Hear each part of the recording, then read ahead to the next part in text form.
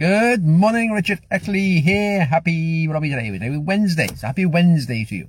We're on a Wednesday, so on a relationship Wednesday, on your 4 keys to a healthier, happier you.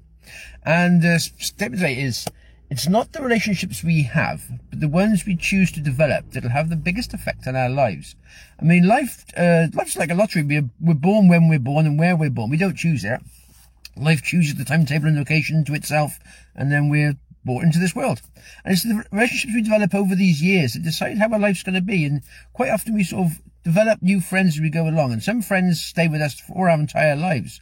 Other friends come and sort of like dip in and out of our lives as we grow up. Other ones sort of come in and just go again, and we lose contact with them. But they all affect and teach us different things as we go through life. We're always affected by our outside circumstances, by the circle of friends we have, the influence of friends and family. And sometimes it's the ones we choose to develop that have the biggest effect on our lives. So sometimes, as I say, when you're in your mid-teens especially, it's that your peers you're hanging around with will often decide which direction you're going to go in life. Sometimes you can get into trouble, you're with a gang that's actually causing trouble, and you get in trouble that way.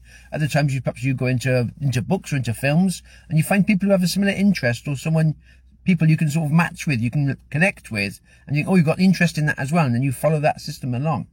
It's hard when you get older to actually think, okay then, if I choose the friends as well, I've got my friends currently, my family, but if I choose those people who want to influence me, to help me move to where I want to go in my life, it could be through your health, your wealth, your relationships, or your mindset, whichever area in your life you want to improve, you then connect with people that already got influence, that are already successful in that area in their lives, and they can then help move you towards where you want to be in your life. So it's actually choosing what friendships you want. You keep the friendships you've currently got, but you then add some extra ones of those you'd like to help influence you.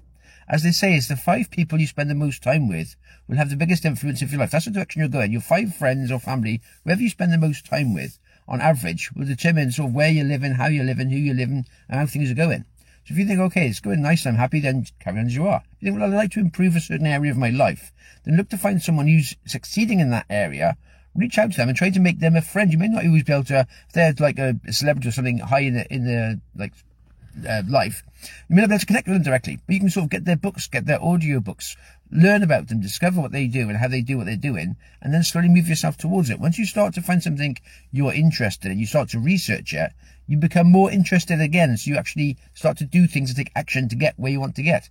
But if you just keep like a basic knowledge of things, you never ever really sort of move yourself forward to where you want to go. Just thinking, okay, then who can I connect with? I can choose, I want them to influence my life to move me towards where I want to go, and make them part of that 5 circle, those 5 circle of the people that are going to influence you the most.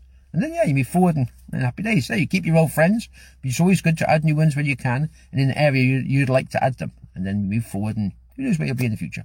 Happy days. There we are. Have yourself a good one. All the best for now.